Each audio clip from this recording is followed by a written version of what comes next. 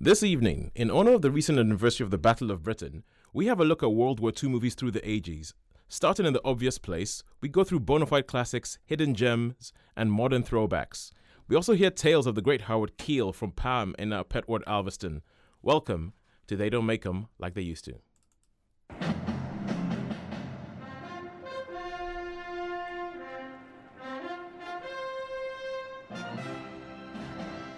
Hello, we are back after a refreshing break that was longer than first envisaged, but no less welcome for it. You're listening to Sunshine Radio at St. Mary's Hospital on the Isle of Wight. My name is Tosin, and on this show, we will be delving into the goodie bag that is pre-1980s Hollywood and seeing what we come up with. Joining me as my fellow Lucky Dippers are Sharon. Hello. And Sean. Hiya. So, what have you guys been up to for the last 5 Fridays? Oh, I think I've just been chilling Have you and been relaxing. chilling? I think, yeah, because normally sometimes we go to the films afterwards, don't we? We go to Pix, but I think I've even not done that. I've just been at home watching Forged in Fire, which is my new latest obsession. What? Forged in the Fire. What is Forged in Fire? Weapons, isn't it? It's a blacksmith show where they make weapons. They have this competition where you have to make weapons in a time slot. It's like Bake Off, but making knives. So it's essentially the Great British Bake Off, but for blacksmiths. Yes. Oh my word. It's compulsive viewing. I watch it every week with my brother. What will they come up with next? Yeah, Forged in Fire. Check it out, people. It's excellent. What channel is that on? History Channel. All right. Sean, what have you been up to over the last 5 Fridays? Well, I've got this weird allergy thing, so I've been sort of trying to, been scratching. But I have seen lots of movies. I've watched lots of movies, and I've watched a couple of TV series as well. I watched Z Nation, which is quite good. Have you seen that one, Sharon? I've seen the beginning of it. Yeah, and there's this other show called The Last Ship. I've seen that as well. You've seen that as well. I've heard of that. I haven't seen any of it. And I've seen the first 2 episodes. I've seen the first 2 seasons. Have you? Yeah. Does it good? I'm sort of with the I Russian enjoyed guy it. at the moment. I Yeah. enjoyed it. So that's good. So I've been, and I did have a marathon, and I watched every episode of Game of Thrones from season 1 up to season 6. Oh, to season 6. Yeah. Like a weekend, I just because I love that show so much. Okay, my wife and I have started doing a marathon, but it's a very, very slow marathon. Yeah. We're kind of like on season 2. Oh. What do you think? It's good. Yeah, I mean, it's a good. show. Obviously, it wouldn't be such a big deal if it wasn't good. So the show is good. It is good. Yeah. So it's we're just sort of getting into it and figuring out, well, essentially how all the evil people are going to prosper. Yeah. But I'm on a Game of Thrones hiatus at the moment. I haven't seen 5 or 6. Well, it's gone totally different from the books. Because it's gone too different from the books for me. It got to one point and I was like, no, this is a step too far from the books for me. So I've taken a break and I might go back to the series, but at the moment I'm like, I need to be in love with the books again. I mean, I haven't read the books. I've got to be honest, I haven't read the books, so I don't know. But are the books good? Excellent. Well, Really? yeah, I just blame George R. R. Martin. He needs to get off his butt and actually start writing. George, write. He is write such like a the wind. lazy man. But I love that show. I mean, it's just brilliant. And the last episode, the penultimate episode was... Episode 9 is famously the big episode in each season. Absolutely brilliant. Ooh, all right. The battle scene in it is the best I've seen on any movie screen or any TV series. The battle in that is just the most incredible piece of cinematography ever. All right, So good. you'll have to wait for that toast. Sorry. Those are some high words. Okay, so what do we do on this show when we're not talking about Game of Thrones? On this show, we talk about movies, as we said, made pre-1980. We go through a bona fide classic, which is picked by either one of us or somebody on Facebook who gets in touch with us and says, how about this film? We love it. You should talk about this film. We then go into the hospital and we go speak to a patient where we have a patient choice where they usually tell us the story of the first film they ever saw in the cinema. Then we'll go on to a hidden gem, a movie that hasn't had its day in the sun, and we have decided to right that wrong, and here is the place in which we shall give it its day in the sun. Then we have, what happens after that? Oh yeah, we have the exception to the rule, where we talk about a film made after 1980 that we think, still good. It gives you that same kind of feeling as all the movies made before then. So this week, we are kicking off with, I've kind of already said it was chosen by Sharon, the Battle of Britain. Battle of Britain, 1969. 1969, the Battle of Britain. And this is because of the anniversary happened a couple of weeks ago. Yes, you normally start thinking about the Battle of Britain from between May and September. Okay, between May and September. Right, and now before we go anything, we're going to play the theme tune for Battle of Britain. Then when we come back, Sharon is going to give us a little bit of a history lesson.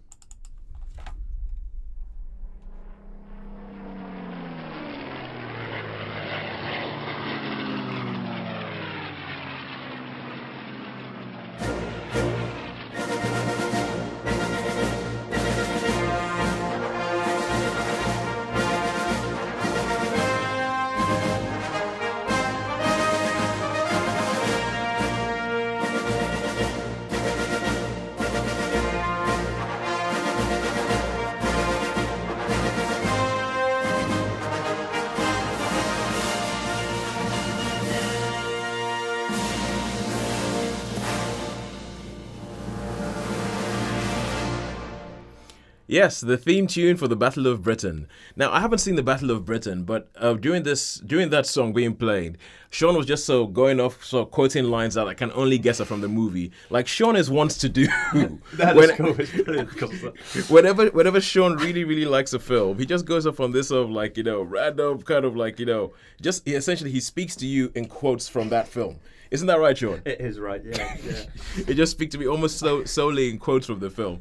So, Sharon, as we said, okay, history lesson. This is a movie, Battle of Britain, but it's based on an actual event that happened. Yes. Tell us what the Battle of Britain was all about. Okay, setting the scene. This is May 1940. War has been declared in September of 1939. And for more or less the first 5 or 6 months of the war, it was called the Phony War because very little happened. It was more or less a stalemate. The Germans made no great advances and the Allies were basically drawing their troops in and marshalling their forces. So very little happened. Then very suddenly, from about April of 1940, the Germans advanced and they swept across all of Europe, basically. And they headed into France and they just tore up all through the Maginot Line, all these old lines that had kept the armies apart during the First World War. They just tore through them as they weren't there. Yeah. And then you had some capitulations where some of the armies just basically sort of laid down their arms. And it got to a point where the BEF, the British Expeditionary Forces, had gone into Europe to see if they could hold these old lines that were there. One of my uncles, one of them actually, in the Royal Engineers, and the BEF were just pushed back and pushed back and pushed back. And then they ended up at Calais and at Dunkirk. And then we had the evacuations from Dunkirk. They left the people at Calais and they were all taken prisoners of war. And then you had the 350,000 men were evacuated from Dunkirk. So for a more detailed explanation of that, watch the movie Dunkirk. Yeah, which is another one of Sharon's choices on They Don't Make Them Like They Used to. And so then the army, the generals and the Air Force marshals at the time had to make a decision about Dunkirk and about Calais. Do we fight to the bitter end or do we withdraw and then marshal our forces from the British Isles? And that's what the RAF decided to do before Dunkirk. They could see where the land was lying and they decided that they were going to withdraw as many planes as they possibly could to make their last line of defence in Britain.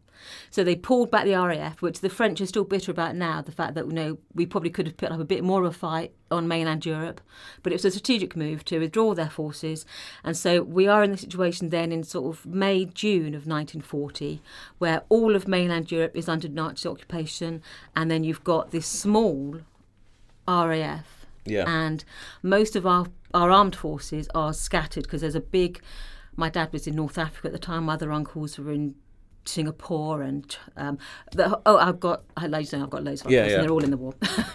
So all our forces were scattered, so we had a small army at home and this small RAF, and so they decided, right, we're going to put up a fight, and that's where the film starts. Okay, cool. So we've gotten onto that. So the Battle of Britain was, from what I've read, was an air battle primarily. It's large an air battle, yes. An air battle that was held over on British soil or over British soil. Over southern England, yeah. Primarily, you could see from the island. You could see dogfights in the sky. You could see the tail flume, whatever they call them, the smoke trails.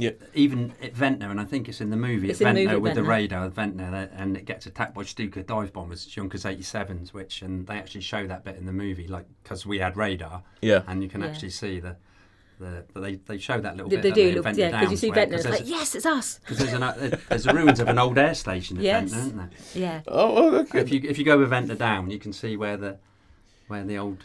Okay, so on this show, we sometimes have a feature called Isle of Movies, where we talk about when the island features in movies. This could be an Isle so of Movies. You're saying that the Battle of Britain we can claim that as an island movie. Yes, because they do say Ventnor. It does, yeah. It says, Yeah. because that's like the first part. In fact, I think there were some dogfights over here. There were, weren't there? yeah, and You know, there was just a over the battle of Solent. Britain pilot buried on the island. He crashed on the island and is buried. Okay, so the film starts there. It's one of the churches. The film starts there, so you there have that sets the tone. You see this sort of the fall of Europe, basically, and then you see in these sort of small little airfields, and often these airfields weren't built as RAF fields; they were civil aviation places that had just been converted, or flying clubs that had been used, and so they had this strategy that they would have the big wings, which was basically you have your bombers, which would fly and sort of do as much like bombing raids over Europe, and they would have a fighter escort. But the fighter escorts would only go so far. Yeah. So they had to more or less pull back at the English Channel or just over, and then they would have the dogfights in the sky where the German planes would try to shoot down the bombers, and the little planes would then try to pick off the little planes. So you had the little two planes fighting each other.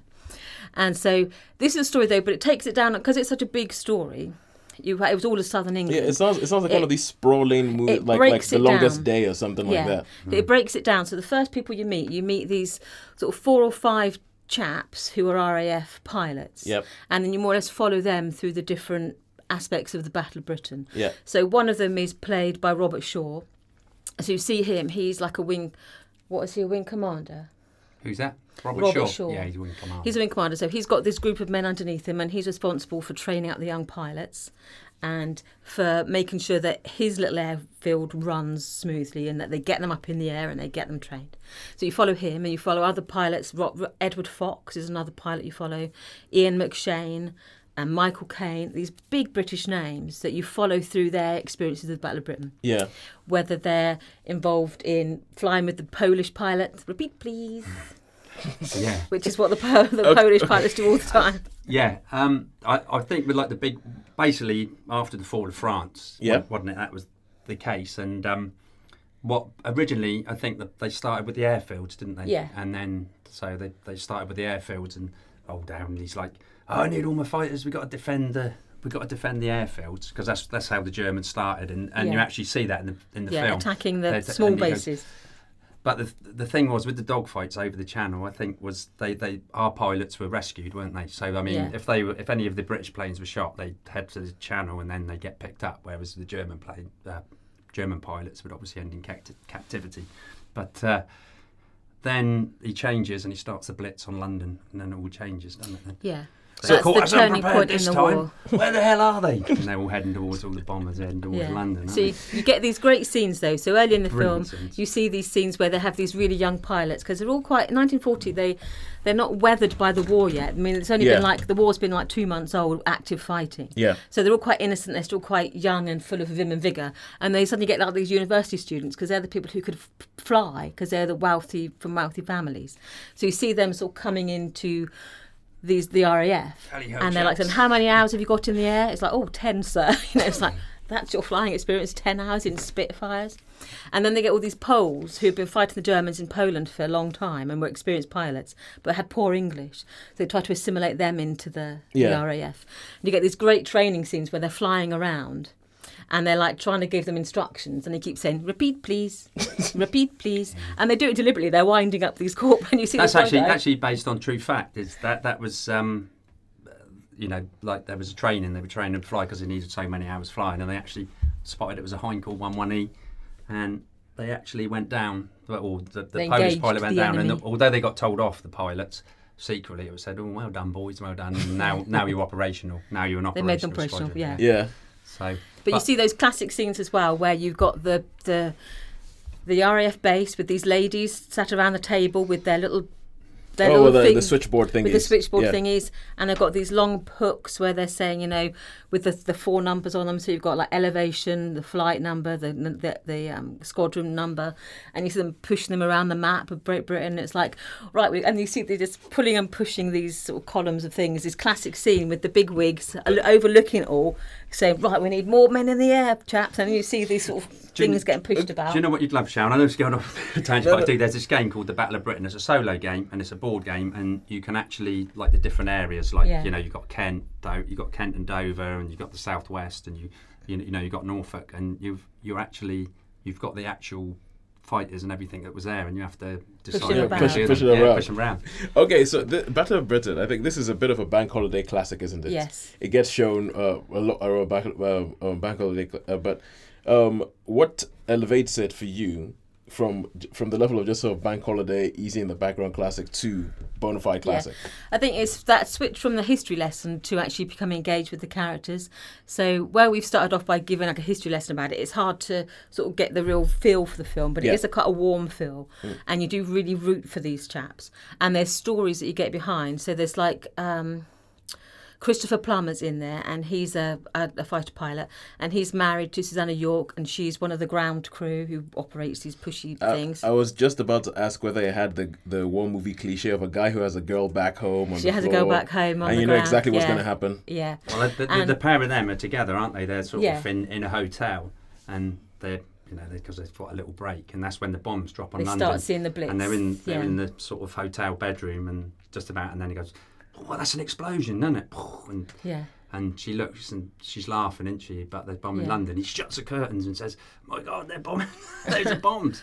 And that's when they sort of switch on it. Yeah, but that's quite a nice little story. It's a nice story because it gives you some heart to the story. Mm-hmm. And there's the bit in that where she sees the guy who's burnt, horribly burnt in a hurricane. And he says, doesn't he? He says, "You've seen my little escapade with a burning hurricane." Mm. And he's literally, his face is like a rubber mask because he's been completely burnt. And you don't see sort of reconstructive surgery like that anymore because obviously it's moved on so far. But this was in the days when if you got burnt, that was it. That was how you looked for the rest of your life. Yeah. Think Simon West from the Falklands War, but predate that by 40 years. That sort of burning, and he talks about here's my little escapade with a burning hurricane, and then he gets shot down, and you see him burning. Ooh. And she goes, "Is he horribly burnt?"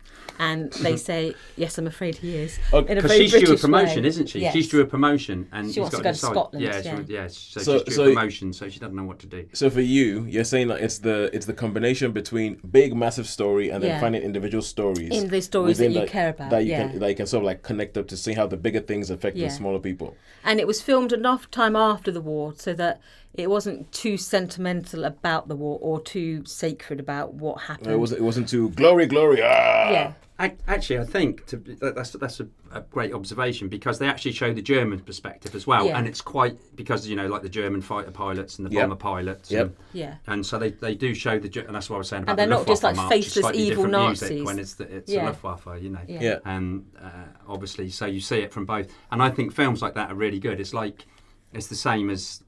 Longest Day. Yeah, really. Tora. All those where you see it from both sides, and it's not like placing any blame, is it? It was just like one of those things that happened, and everybody at the end of the day, they're all just people, and they were young men fighting other young men at the end of the day, and you see that quite realistically. Okay. And there's another great story. There's one great line we cannot say, can't we? That the German pilot says, where you've got is it Goering or someone who's parading all the marching? Goering, yeah. It's his sort of with his marshal's baton, and he said talking to all the pilots, and he says Garland, what can we get for you? When you don't tell me, he says, what can we get for you to beat the British? And what does he say, Shawnee? A squadron of Spitfires. But what's quite interesting on that is the Hurricanes actually shot down more planes than Spitfires. But the Spitfires, and because the whole object of the Battle of Britain was to shoot down the bombers. And the fighters were just so the Spitfires went after the fighters and to let the bombers get through. The bombers get through, and the Hurricanes would go after the bombers. So who would shoot down the German bombers? Yeah, shoot down the German bombers. Okay, So what used to happen to the Spitfires would take on the ME-1. But the ME-109s could only spend 15 minutes over Britain, and then they were out of fuel. So those are German planes. The German planes, yeah. And so they made a Messerschmitt 110, which was a twin-engine fighter. I can begin to see why you need a massive map. With things to move around. The ME-10s they could stay over, but they weren't so manoeuvrable, and they used to get shot down by. I love my aircraft. Okay, all right, okay. Final thing from each one of you. Favorite scene from Battle of Britain, Sean. To give me a chance to go to Sharon. Okay, I think Sharon, there's so many. Favourite scene from Battle of Britain? Actually, my favourite scene is probably one of the most moving scenes. It's when you see that they've started the Blitz in London, and one of the pilots has moved his family into the country, but she says, "I'm bored, I want to go back to London. There's nothing going on here." And she moves her family back to London, and he gets to a 48 hours leave, and he walks back to where he lived, and it had been bombed, and you really see what the impact of the Blitz was, because often living down here, we didn't see it to the same degree. Not that I was alive then, but the photos and the light, and you see him and the devastation that it caused. Yeah. And this one guy walked in the room, and he says, "It's just like they've got something." He says, "They've got the dog and duck," and he's devastated. This old chap, and this old lady cackles and said, "You're going to have to find somewhere else to drink now, aren't you?" But that because it sort of captures that whole horror of the Blitz, and this pilot they got the red crown. You have to drink in the black sheep now then. and this pilot, he's lost his wife and his children because he's been making these mini little planes, hasn't he? for his boys to play with. Yeah. There's like the human story of it. So that was one of my favourite scenes. That it's an awful scene, but it's the heart of the story. Yeah, the fact that there's a reason why we fought that war. My favourite scene, and it's not a battle scene, it's the bit after the fall of France and the hesitation thing, and the German Prime Kurt Jürgens, the German ambassador there in Switzerland, goes to see the British ambassador, and the British ambassador, who is Ralph Richardson, and his wife, they go, oh, and they've got all this civil things, and says, oh, you know, you've got nothing to say, and you should sue for peace. The Hitler guarantees that, you know, there will be no war, and he goes, yes, well, we know that Hitler's guarantees guarantee nothing. and then they just walk out. I really like that. I said about it earlier, didn't I? That scene was great. Okay, cool. Thank you very much. So, Battle of Britain. I think that it's the kind of film that seems like there's just so much in it that we could talk for a lot more. It's a 2-hour film. Yeah. So essentially, we could end up having like a whole podcast or a whole radio show that's actually longer than the film. Yeah. So one more thing. I know we got to go move on quick, but if you go to the Battle Museum in Enfield in London, which I go every year when I do the Special Olympics, I always go there. They've got an actual museum with the Battle of Britain where they show they show bits, and they've actually got all the planes all set up, and you sit on this podium, and they say this is they've got spotlights that light up all the different planes. This is the Heigl 119. This is the Stuka. This is the, you know, there's just so many. Bolton Paul Defiance, everything. Sorry, yeah. Oh, cool, good stuff. All right, that's that. Thank you very much for that. Battle of Britain. Yeah, I think we're unfortunately with the format of the show, we don't have enough space to give it its full due or go through a scene by scene reconstruction of the film, which we could. Which I'm looking at. I believe you guys could very, very easily. But now we go into our patient choice. So every Friday evening, I go into our pet ward, Alverstone, and speak to a patient, asking them the question about if they can remember and tell us the story of the first time they ever went to the cinema. This evening, I got to speak to Pam. Hello, Pam. Hope you remember that it was 6 o'clock when we're starting the show, and I hope you're listening. Hello, Pam. And Pam got to speak to me about the first film she ever saw and who she saw it with. This is what Pam had to say. I remember seeing was with my mum, and we went to see Catherine Grayson in a film called Showboat, and that was in the 40s. That's the musical? Yes. What do you remember about Showboat? Oh, a wonderful, wonderful male singer called Howard Keel. Really great. And it was just a lovely film. It started my love of the southern states of America. And I remember in the film was this steamboat, paddle boat. And I always wanted to go down the Mississippi in a paddle boat. And in 1994, those years later, I recognised that ambition, and I went 7 miles up the Mississippi and back in a paddle steamer, and I was in my element. That's due to that film. And then the next film I saw was again with my mum, Mario Lanza, Because You're Mine. So it's a long time ago. Yeah, a couple of weeks ago we actually had a Mario Lanza movie on. It was the Great Caruso. Had to be, yes. Yes. Somebody chose the Great Caruso. Okay, so from Showboat, which song would you like us to play you from Showboat? Any, absolutely any. All right, cool. We'll find Kiss Me, Kate. Any of them. They're beautiful songs, sung by a beautiful singer. And I met Howard Keel when he was in his 70s. I went to see him at the Dern Gates Theatre in, let me see, Northampton. And I went with my little friend backstage. He came out and he chatted to us for half an hour all those years later, and I chatted to him about the film that set off my love of the Mississippi and Southern America. Okay, in that case, wonderful. We will find you something sung by Howard Keel. Thank you. Well, I mean, not professionally. Well, I'd say that's a desire that your heart is set on. Well, at least you're right there. Why do you want to be an actor? Why? Well, the ordinary person wouldn't understand. I mean, that is, a person outside the profession. No? Well,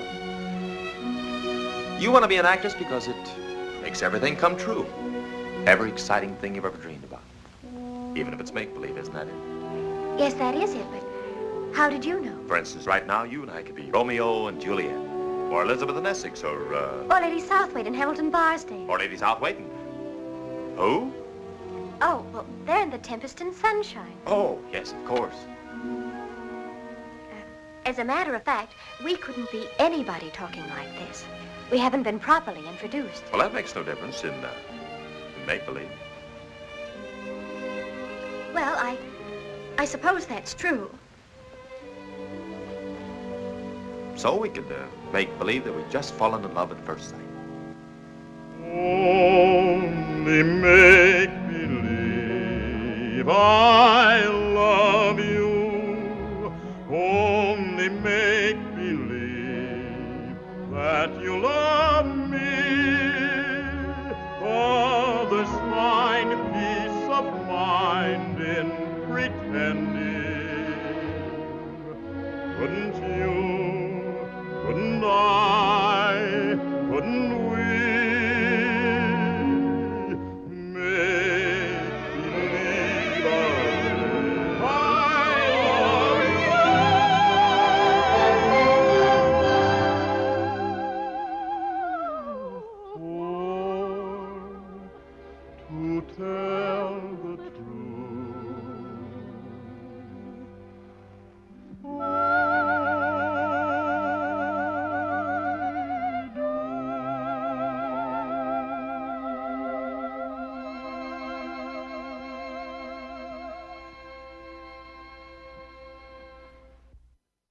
Yes. You see, that's the kind of thing that just sort of like, you makes you think, we do deserve our name of Sunshine Radio.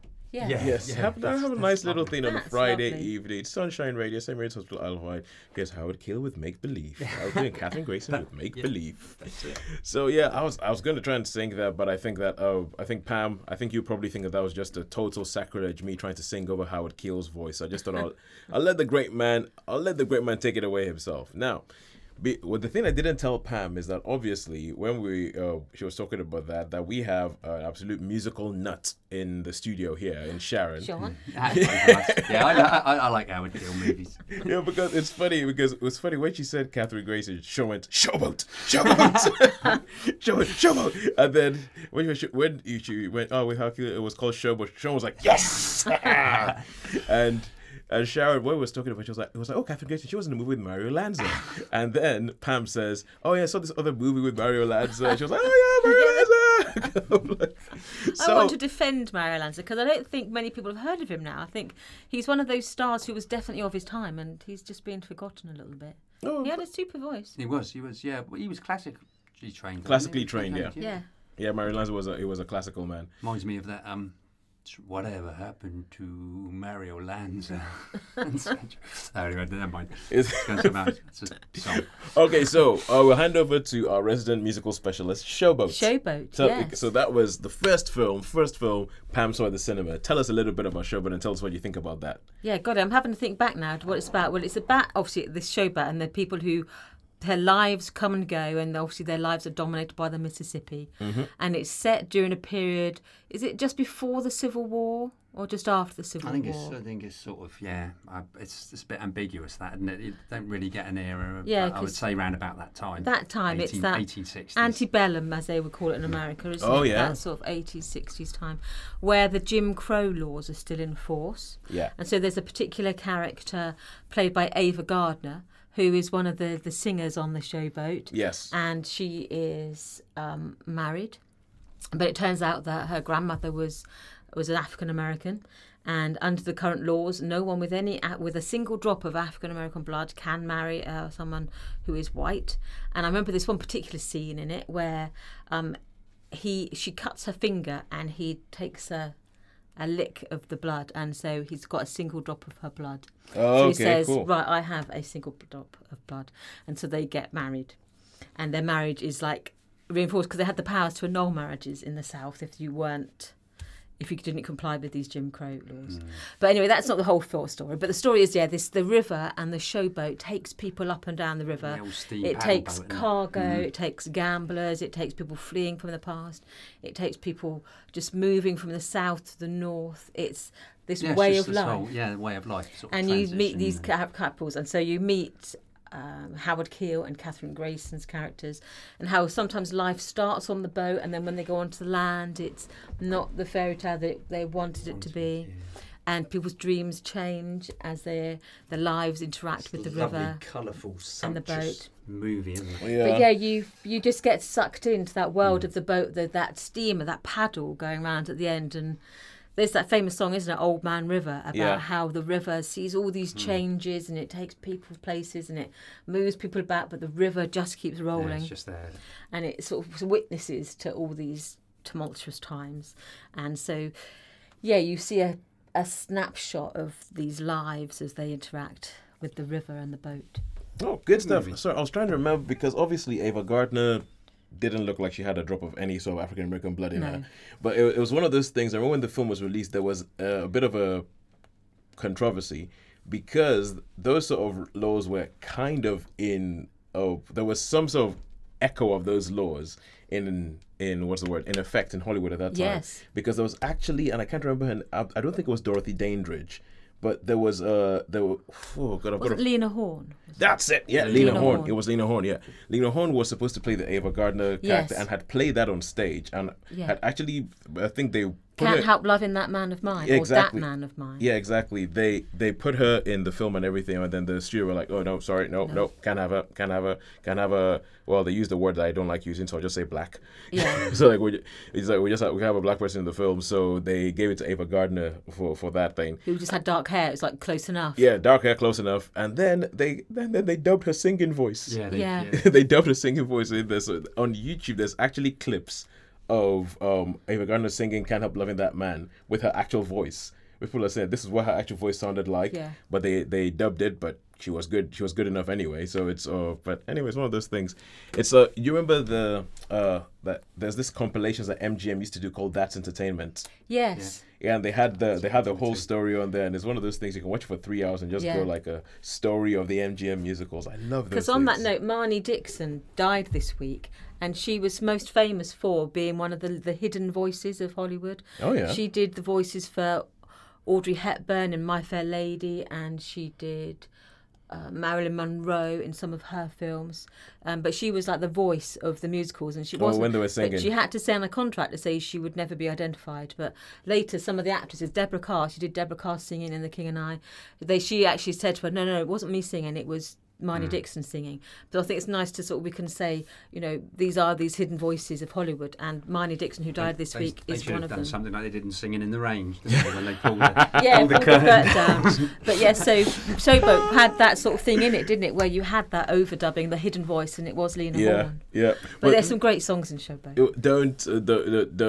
I think the actual the hidden voice was Annette Warren. Was a lady called Annette Warren. So it wasn't Lena Horne. Yeah, but Lena Horne was the one who was supposed to play the role. Yeah, she was stopped from playing the role. But it's I was just gonna say, don't get me started on Singing on the Rain. Yeah, well, it's a great movie. I know we did it on the. I love that film. I think Singing in the Rain is my favorite musical. I just love it. And I love the Lena Lamont thing. It's like, what's wrong with the way I talk?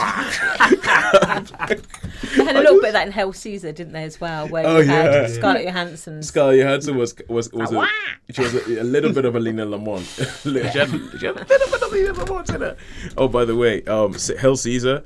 I think I'll call Hail Caesar an exception to the rule. I'd say go see if you love the golden age of Hollywood, go watch a movie called Hail Caesar. It's just it's so loving, and it's such a great parody because it's so loving of the films that it's parodying.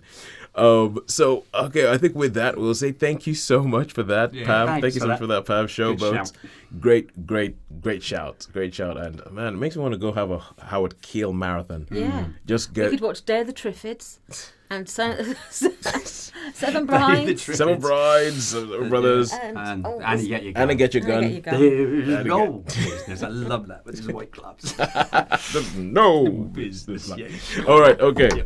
Now we go into the section of the show where we talk about a hidden gem. Now, this is a film that, with our rule, is made before 1980, but it's a film that many people do not know about. It has been shuffled away. It's kind of been swept underneath the carpet of history, and many people don't really remember it that much now. But we have decided that this is the place, this is the platform that we're going to give these films to show themselves and show their true glory. And today, this film is chosen by Sean. Sean, what film have you chosen? Okay, this film today, and I mean, I didn't think it was going to be a hidden gem. I thought this was just got to be a good movie. But when I asked yesterday when we was at the quiz, and I said to Joe, "Was it Bridget Remagen?" and he looked like that, and I thought, well, we decided, didn't we? Say that's got to be a hidden gem. That's got to be a hidden gem. Because people, you say the film like, okay, if you didn't catch that, that was The Bridge at Remagen. The Bridget Remagen. Yeah. So, yeah. Never heard of it. You've never heard of it. It's a great World War II movie. With our theme today, World War II. And do you want me to just go straight into it, or did you want to ask me some questions? No. I was just going to say, because usually what happens is that when I looked and I saw, okay, the Battle of Britain, let's do something, because Sharon had chosen the Battle of Britain, and I thought, because let's do it roundabout here, because this is the anniversary of it. And when I thought, oh wow, we could just sort of take the whole show and give the whole show to World War II movies. And I thought Sean's gonna love this because if Sharon is a resident musical expert, Sean is a resident World War II nut. So obviously when I said Sean, can you think of a hidden gem, a World War II movie no one many people know? You could see his eyes crackling with electricity. Yeah, which one? You can see his and as you've seen already, Sean has a habit of just throwing quotes out when he loves a film so much. So I'm going to ask you a couple of questions before I let you loose. Okay. First of all, okay, Bridge of Remagen. Where is Remagen? What is Remagen? Okay, Remagen, it's a bridge across the Rhine. It's in southern Germany, roundabout, and it was actually called the Ludendorff Bridge. And this was a bridge that spanned the Rhine. And obviously, there wasn't many places to cross the Rhine, which would get from like the West Bank to the, East Bank to go east. But this was one of the few bridges that was left standing when the Americans' First Army came down. And this bridge is still standing. So what they decided to do, they capture the bridge so they could get across the Rhine. And so this is basically a story. I mean, the film itself is very loosely based, but it is historical fact that this bridge, the Ludendorff Bridge, they wanted to capture it intact. And basic history lesson, they did catch it. This is in like 45, getting towards the end of the war. All right. They did catch the bridge.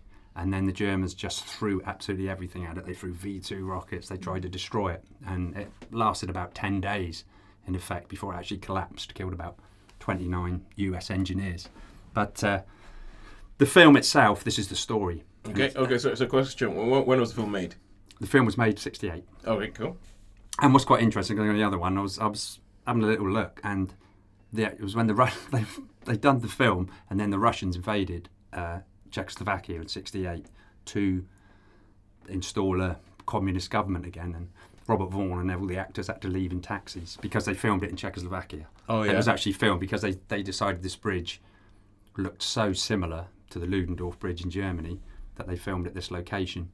So, and also the town was going to be destroyed because they wanted to mine lignite, so it was just the perfect place because they could blow up this town which was going to be destroyed anyway. So so the town's levelled and they've got this bridge. They just built the two towers.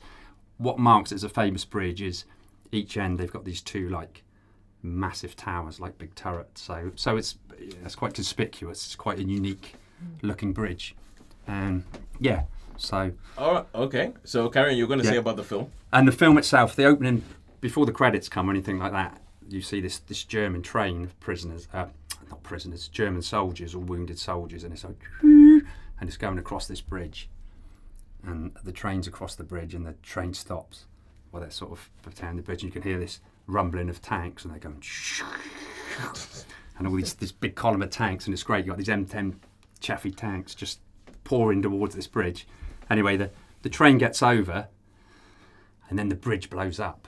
Because this isn't the bridge at Remagen, this is the Oberkassel Bridge. And then it flashes to Kurt Jürgens again. And they're talking about the bridge. Why? And they've got like the SS. And that says, why wasn't it destroyed before? Why wasn't it destroyed before? Well, it's the only way we can get our soldiers across to the East Bank. And he says, okay, well, the last bridge is there, the bridge at Remagen. it must be destroyed at the earliest possible moment. And this German marshal argues and says, but it's the only way we can get all our soldiers back. The whole of the Ninth Army will be stuck behind. But they're saying it must be destroyed. So, and then they mark it, Remagen, and then the music, and the music's just great. It goes, doo-doo-doo, Elmer Bernstein. It just takes off, and you get, obviously it was like a helicopter shot of the bridge, and all the Germans going across. Okay. Speaking about the music, let's have a little bit. Let's have the tune by Elmer Bernstein, "The Bridge of Remagen."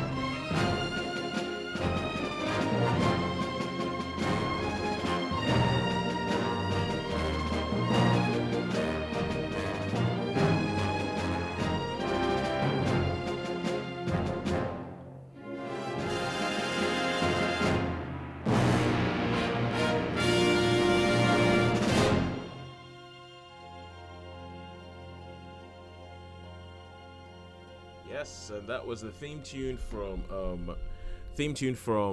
what's the name of the film? Bridge of Remagen. Bridge of Remagen. Sorry, we were just talking about all these other war movies, and I was getting my head totally confused. I was kind of like, that was the theme tune from Force 10 from Never. No, that's another film. That's not the one we're talking about right now. So we're talking about this. So Sean, who's in this movie? Okay, well, you've got George Segal, Ben Gazzara, Robert Vaughn. Again, it's one of those movies that shows it from the German perspective and also the Americans' perspective. And basically, Robert Vaughn, he's the colonel that has been sent to blow up the bridge at the earliest possible moment. All right. And he's the German. He's the German commander, and as he's heading towards the bridge, he looks out and he can see these German officers being shot. So it's like, and he's going, he's really surprised. Anyway, so he gets to the bridge, and he tries to rally his forces, and he's saying, the generals promised me 2 Panzer battalions that will come, and so, sort of they're all waiting for everything. And then on the American side, you've got some really embittered, sort of, they're just really, they've had enough of fighting. They're really down, they just do it because they've got to do it.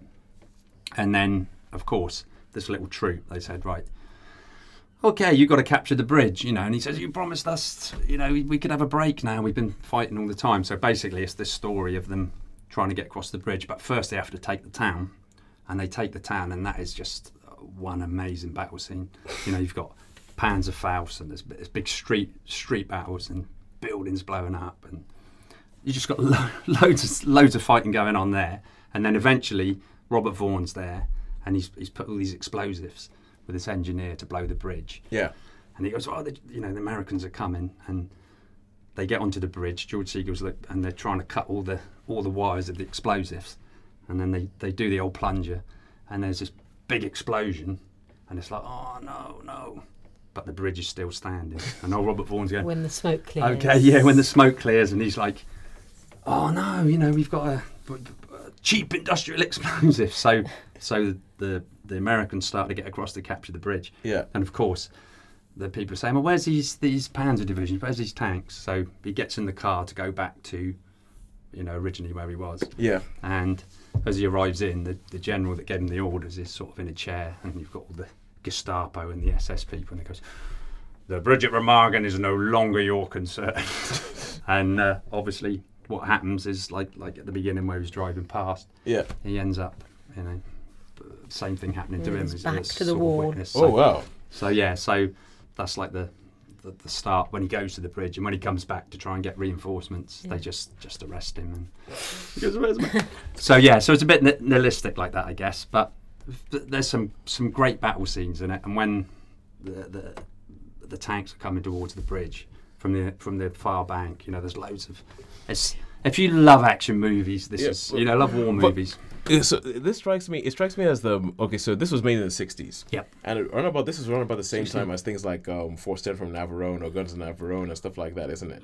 I think Guns of Navarone was about 64, wasn't it? 64. But I think Battle of Britain would have been round about that time. Same time. Bridge du Far maybe a couple of years later. So there must have been this big. Yeah, because it seems like the '60s. That was just kind of like far away enough from the war.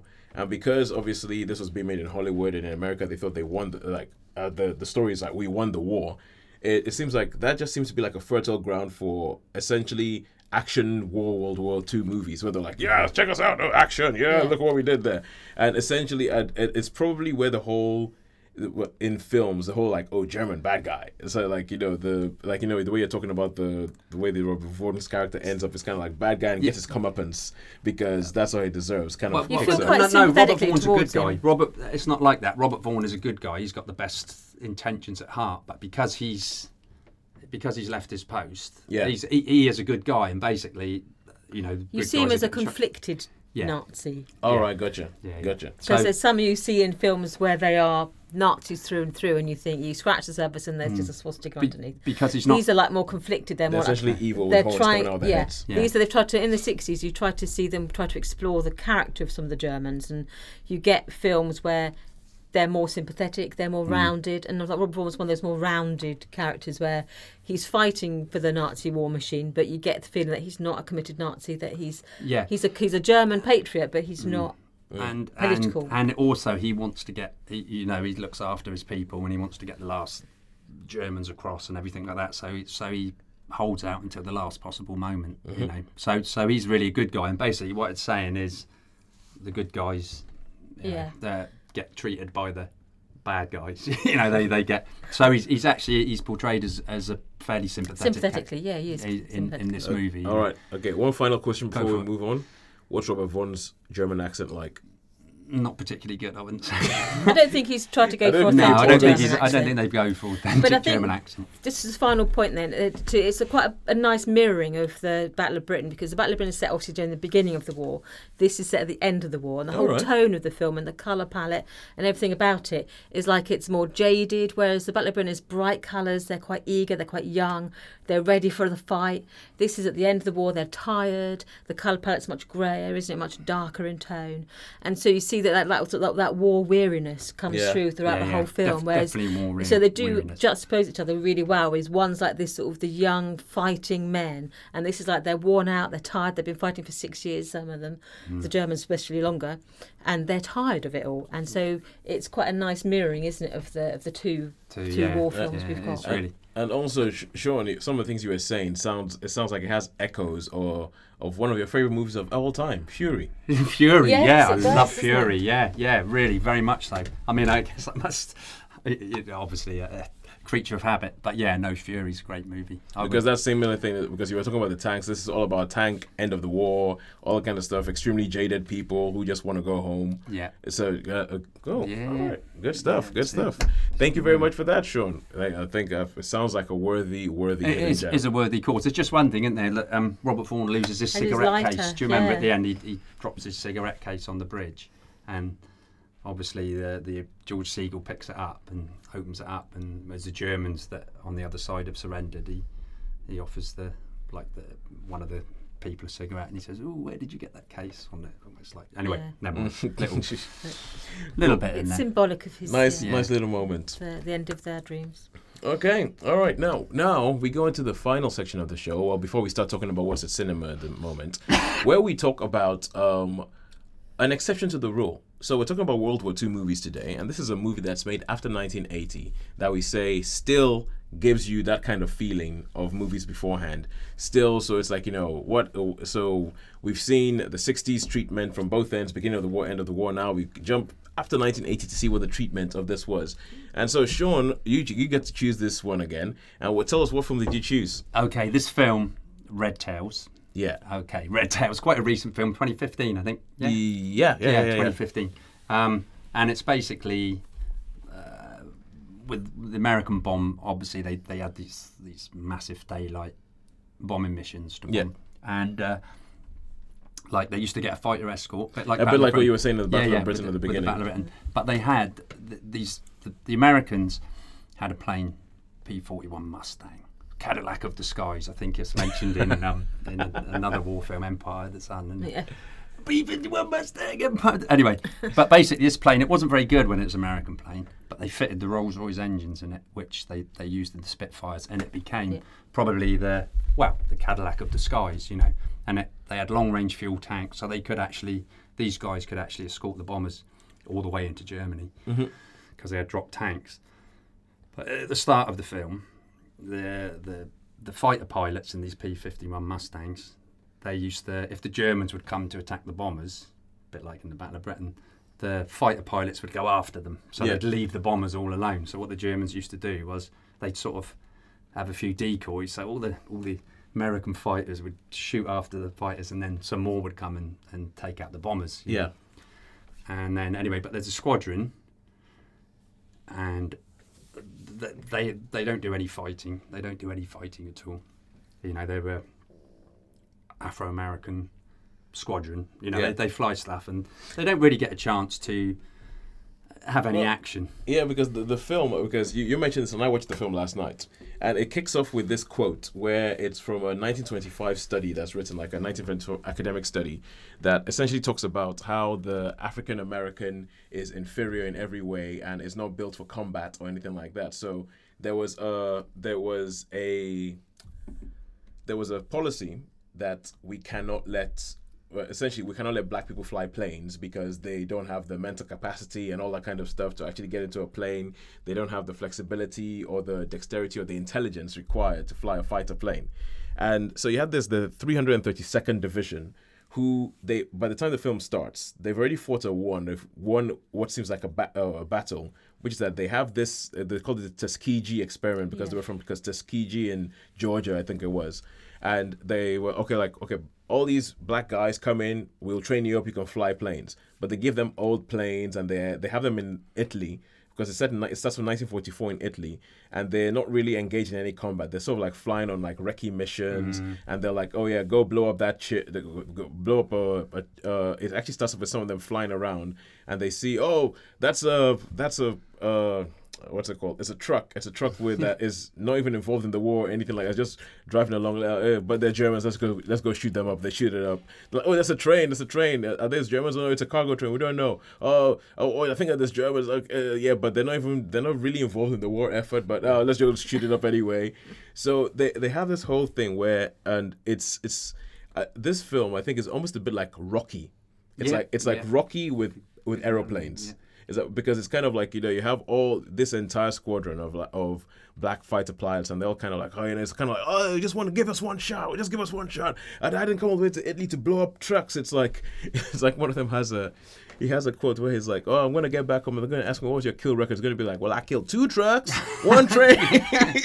It's going to sound like, it's like my kill record's going to sound like the catalog at like, a car mechanics or something like that.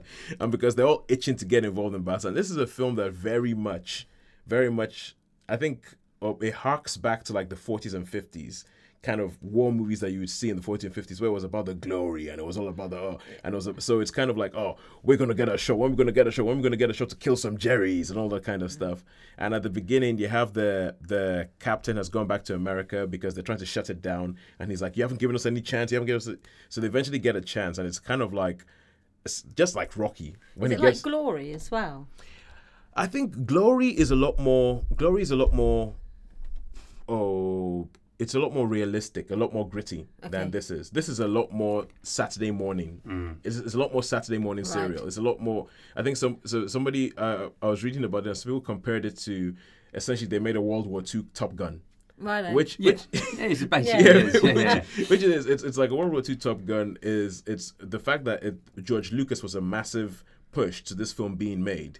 It's kind of like Star Wars in that, the whole thing when they have the whole attack on the Death Star, you can see elements. Essentially, this is an adventure movie. More than a study of Black American rights in the more than a study. The war. It's kind of it's the fact that they're black and the fact that they have prejudice against them is treated it's not focused on massively in this film. It's kind of showing like, oh yeah, they're black and all that kind of, and it plays in a couple of ways, and it plays. There's one particular way that I felt like it played in an unexpected way, which was that one of them gets shut down because he's had like an injury and he can't really see that well, but he begs the squadron leader to let me fly. So he gets him back in the plane, but he can't really see, so he gets shut down of somewhere over Germany. And he gets arrested and taken to a concentration camp. And when he gets taken in there, he gets taken to the top American soldier there, and he goes, oh yeah, I asked for you to be here. He said, do you want to know why I asked for you to be here? And he was like, why? He was like, because there's no way in hell you're a German spy. Because it's black. It's like, there's no way in hell you're a German spy. So if you come in here, I know that you are going to be here like an American. You're on our side. Because it was the fact that when they escape the concentration camp, there's a bit where they're like, come with us, Raygun. And he's like, no way. I'm gonna stick out like a sore thumb. You guys are going to get caught before you go anywhere if you have a black guy with you. And there's ways in which it plays with them, which are somewhat based in fact, apparently. But the film really is it's a very, very good adventure movie. It's an action movie. Yeah. The fight scenes, the dog fight scenes are awesome. And one of the things I think I really, really liked about it was that they managed to get across what was going on up there. They managed to get across why it was hard to shoot that pilot down, or why even some of the maneuvers that they pulled. I was like, you're watching it, and you might not know anything about planes, but you get what maneuver that guy has just pulled and how he's just managed to. One guy's chasing him, and his managed to like pull up and then come and land behind the guy and start shooting at him. And then there's a bit where they come up with Sean. You'll know the name of the planes. They have these jet fighters. The jet fighters. Yeah. There's a bit where they have Messerschmitt 262s. Yeah, they have That's brilliant because they are super fast. Yeah, and the bit where they show how fast they are, because it could just be the sky and it could just be plane, but they managed to draw a distinction between the jet fighters and what they call the Mustangs. Yeah. And you see them, and the way they shoot that, you just kind of watch it and go, ooh, those guys are in trouble. Yeah. Like the Red Tails are in trouble. They should have spent, those Messerschmitts. The first, they were twin engine jet fighters, and they were like super fast. Yeah. The Germans came up with some other stuff. They had this other one, which was like a little rocket, which couldn't land. It was just like a bit, and it used to shoot up really high, and then it would just fall down into the bomber squadrons and just sort of shoot, and then it would have to land without any undercarriage or anything. But just out of interest, they called like P-51 Mustang, and you got the B-17s and the B-25 Mitchells and all that. Do you know, with American, that's a nomenclature, which is, do you know what B stands for? B-17? Pretty obvious. Bomber. What do you reckon P stands for? Because we call them fighters. No. Pursuit. So okay. That's what they call their fighters. They call them pursuit. To chase after the stuff. Yeah. So, I mean, that's just what so the if P... it's got a P, the P stands for pursuit. A zippy one. If it's a B, it's a bigger beast. Yeah. But I mean, there's some great action sequences. And it gives you... I mean, And the bomber guys are like, I don't care as long as you, because as long as you save my bombers, because they actually stayed with the bomber formations to protect it. Whereas, like I was saying at the beginning, that bit apparently is quite true to life. Yeah, it is. That they never lost a bomber. They lost because the captain sent them up there, and he was like, look. They had video of like what happened before. They were like, this is what they've done. This is how they've done it wrong. This is why we've been losing bombers. You guys have it against you because you're black. You do not leave the bombers. Yeah. Because there's one scene where he wants to, there's a couple of them, and he goes, no, you stay where you are. And like the wing commander, he's a squadron leader. Squadron leader. He's a guy called Nate Parker. Nate Parker, I've seen him in some other stuff. Yeah, he's in a film he's written, directed, and starred in a film called Birth of a Nation. Which is coming? Yes, that's coming out soon. No, not a remake. Birth of the Nation is a movie that was made ages ago by F.W. Murnay. D.W. Griffiths. D.W. Griffiths, that was the one. Yeah, D.W. Griffiths, and it's all about how the Ku Klux Klan. And so now he's made another film called Birth of the Nation, but this is about a slave uprising. Oh wow! When's that due out? It's on the festival circuit now.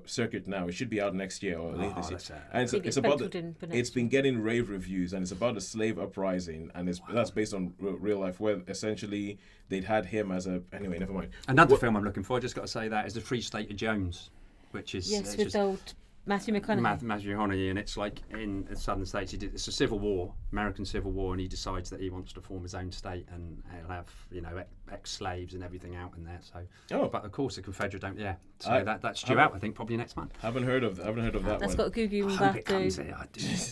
Yeah, it's got Gugu in it. The one. Gugu and Mbatha-Raw. Raw. Yeah, she's in it.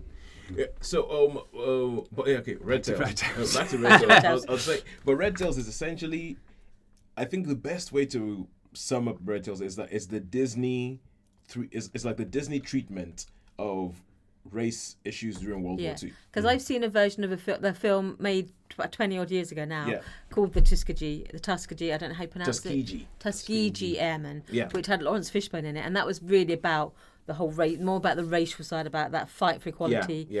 As fighting men. That they weren't lesser, they were fighting men and they needed to be respected as airmen and as fighters in their own right. So that was a much more heavier treatment of it. So when I saw that Red Tails was out, I thought, it's exactly the same film. But obviously this is a much more fun. This is the fun side. This is the fun side. I definitely have to watch that. It's kind of like the fact that it's kind of like the way they treat race in this film. It's a bit like when you see a high school movie and you have like a kid who everybody doesn't like, and then he comes up and he turns out to be like, the star quarterback, and he can throw a really good ball, and everybody comes up to him at the end and goes, all right, I don't care where you came from, man. You're a great quarterback. That's pretty much the treatment of race in this film. So it has its cliches. It has like the whole the only guy who has a girl waiting for him. You know what's going to happen there. So the only guy who has a girl. You know what's going to happen there. That's a kiss of death for any war Exactly. Film. It's like once he gets into the plane and he has like the picture of the dashboard, I'm like, oh god, he's dead. Oh, has he got a? Yeah, it's like, does he have a dog as well? Because the dog's going to be sat there. Oh, where's my master coming home? Sorry, pal. He's dead. I mean, so it has those. It has. I know some people complain about the dialogue, and it does have, especially whenever they're within the bombers, the dialogue is risible. And I feel like when the people who they got to play the people in the bombers were not actors. I think they were like people just got off the street, because those scenes clank. They clank like anything, and they make you go, what the heck's going on? Yeah, what's happened here? Why is it suddenly slowed to half speed? Yeah. Oh, and it has some really funny characters as well. Like there's one of the guys who walks around, and because in all these films you always have to have the one that's religious. And you have the religious one who walks around with a picture. That's normally the kiss of death as well, isn't it? He has a picture, and he has a picture of Jesus, but his Jesus is black. Okay. And he keeps calling him Black Jesus. It's like, he keeps going, it's okay, guys, I pray to Black Jesus. He's going to help. He's going to help. Did they even say black in those days? I thought they tended to didn't use the word black in the same way. Well, I think there's a bit where they actually, they have a scene, and it's about the only scene that follows it on head on, and it feels really, really tacked on. It feels like they added the scene on the end just to sort of like do something with it. And it's where they talk about the whole thing. It's like where one of the guys goes, well, we call you colored, but you don't like that, do you? I mean, what's the actual term? Mm-hmm. And the older black guy goes, well, the proper term is Negro. But anyway, I think it's a great popcorn movie. Right. Great popcorn movie. Yeah. Oh, right. So completely different you'd expect. Yeah. Yeah, but don't go there expecting any big, massive political statements or any advancement of black people or anything like that. It's just a fun movie, and it just so happens that these guys were black. Cool. Cool. I'm a fun battle of Britain. Yeah. Except Americans. Well, yeah, pretty much. When you were talking about the bombers and them shooting on the bombers and everything like that, I was thinking this sounds like what I saw last night. In the meantime, get well soon. Go home, listen to your doctors, and remember, as always, they don't make them like they used to. This programme was sponsored by Musty's Taxis, your 24-hour Isle of Wight service for taxis,